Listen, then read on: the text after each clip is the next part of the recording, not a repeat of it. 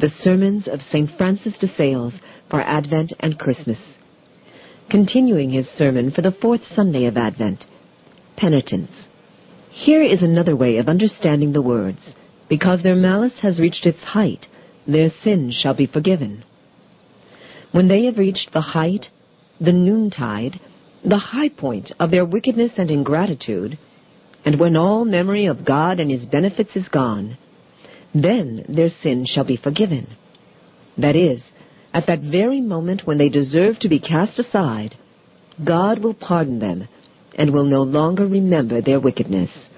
Certainly, whenever divine providence revealed the greatness of his mercy in the past, it was always in the most surprising ways, when there was nothing to hope for but the fury of his wrath and the terror of his justice, when there was absolutely no human merit or good on which to hope for the Lord's mercy. It was precisely then that he let his awe-inspiring deeds on their behalf shine forth. Indeed, these are examples of God's great goodness to the human family. To bestow his graces upon his creatures, to pardon continually their daily faults against him, and to reward their slightest services with the greatest favors.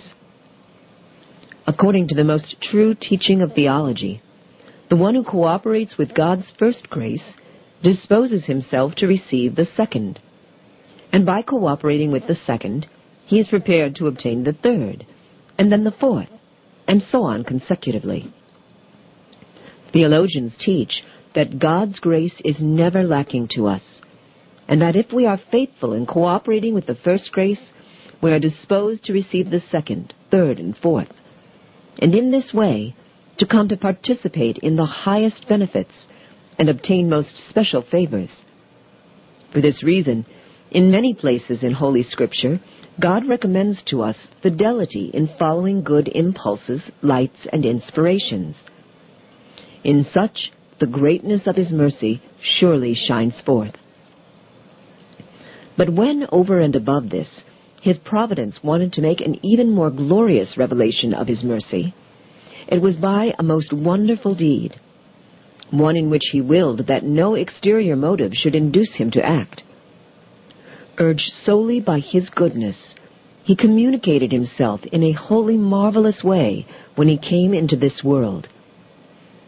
The Incarnation took place at a time when men were at the height of their wickedness, when the Jews were without king, and the laws were in the hands of Annas and Caiaphas, wicked men, when Herod reigned and Pontius Pilate was governor, when there were no worthy priests, when both priests and people constituted an evil generation. In short, when the world had reached the high point of its wickedness, God came to redeem us and deliver us from the tyranny of sin and the servitude of our enemies. Urged to it solely by his immense goodness, he became incarnate for us. Certainly, the heart of our dear Savior and Master was wholly filled with mercy and kindness for the human family. In this one act, he gave abundant witness to it, as he did on many other occasions in which his clemency shone forth in its beauty and grandeur. When did he pardon St. Paul? When he was at the height of his malice, his sins were forgiven him. For everyone knows that at the time of his conversion, this apostle was in the throes of his greatest hatred and fury against Jesus Christ. Not able to vent his rage against Jesus himself, he directed his wrath against his church, but with such fury that he foamed with rage like one insane, a madman, truly beside himself.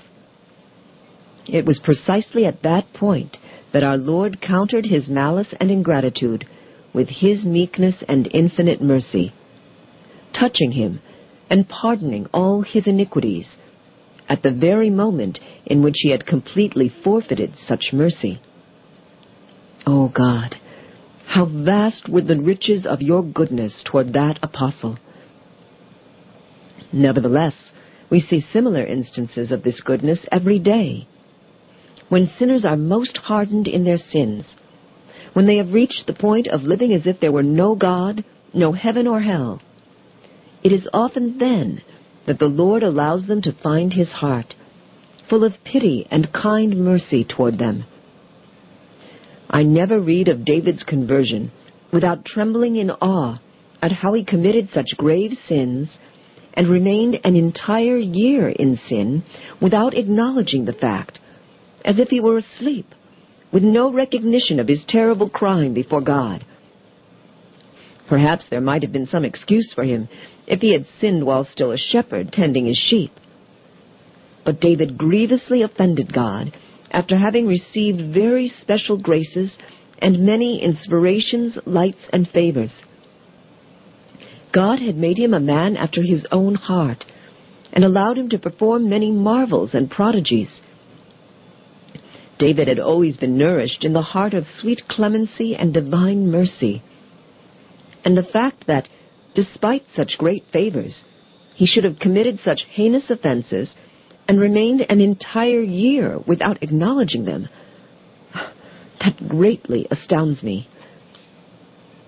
He began with adultery, but that meant little to him. Is it not amazing how unwilling the human spirit is to acknowledge its faults? When guilty of them, it tries to conceal them by committing even more grievous ones. David tried to get the good Uriah drunk. There was more malice in this sin than in the adultery. But when his plan was unsuccessful, Uriah being an upright man and a brave soldier who could not be caught by surprise in such a vice, David decided to commit yet a third fault in order to conceal the first two. This was even more grievous than the first two, for he decided to kill him. He ordered his lieutenant to expose Uriah to the enemy and then abandon him. Although the lieutenant was a just man, he believed himself bound to obey the king's orders, and he did what he was ordered. This affair so entangled poor David that he committed countless other sins, piling one on top of the other, and committing the next as a cover-up for the preceding. He remained an entire year enmeshed in his iniquity, never calling to mind his God. There he was, without any inclination whatsoever toward grace. Yet seeing him in this blindness, the divine goodness sent the prophet Nathan, who asked him what he had done and where God was in his life. So blind was David in his own regard that the prophet wisely and subtly brought him round to confess his crime. He spoke to him of some fault that one of his subjects had committed, and David passed this judgment on the crime: "He stole that poor man's sheep. He must die." This made it clear just how blind and hardened David had become in his own sin. Yet for the faults of others, he knew well how to impose just and proportionate punishment. Nevertheless, God did not abandon him in that condition, but used the prophet Nathan to make him confess his crime. What greater evidence of divine mercy could one desire? For when David was at the height of his malice, God pardoned his iniquities. But what a transformation this conversion resulted in! Acknowledging his fault, this great king kept lamenting and deploring his blindness. He kept repeating, "I have sinned," and kept crying out for mercy to the Lord, endlessly repeating, "Have mercy on me, O God." There are hundreds of similar examples in Holy Scripture, examples in which God showed the same kind of mercy. We should therefore understand Isaiah's words in this way. The following words of Isaiah, "Prepare the way, make straight the paths," had originally been said in reference to the great Cyrus and his delivery of the Israelites from captivity into the Promised Land. Yet the prophet's principal object in these words was to speak of our Lord's coming.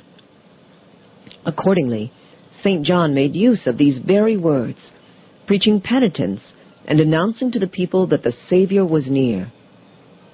"I am," he said, "the voice of him who cries out in the desert, 'Make straight the way of the Lord.'" Since the Lord is near, how are we to prepare for his coming? St. John tells us when he says, "Do penance, for the Lord is near." Most certainly, penitence is the best disposition for the Savior's coming. Since we are all sinners, we must all take the paths of penitence. But we are now speaking too much in generalities. Let us treat of some particulars in this matter. St. John gives some particulars in today's Gospel.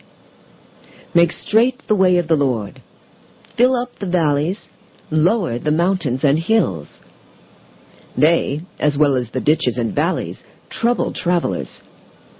Make straight the paths. Those that twist and turn fatigue the pilgrim greatly. Our life, too, contains many hills, valleys, and tortuous ways, which can be put right only by penitence. Penitence fills up the valleys, lays low the mountains, makes straight and smooths the ways. Do penance, says St. John. Lower those mountains of pride. Fill up those valleys, those ditches of lukewarmness and tepidity. The valleys which the glorious St. John wants us to fill up are none other than fear, which, when it is excessive, leads to discouragement at the sight of our sins. Fill up the valleys. That is, fill your heart with confidence and hope, because salvation is near at hand. The sight of our great faults brings with it a certain horror and shock, a certain fear and terror, which unnerves the heart and often leads it to discouragement. These are the ditches and valleys that must be filled up for our Lord's coming. This has been taken from the Sermons of St. Francis de Sales for Advent and Christmas, translated by the Nuns of the Visitation, and edited by Father Louis S. Fiorelli, OSFS. Published in 1987 by Tan Books and Publishers Incorporated, Rockford, Illinois, and aired with permission of the publisher. This book may be purchased online at www.tanbooks.com or by calling toll-free 1-800-437-5876.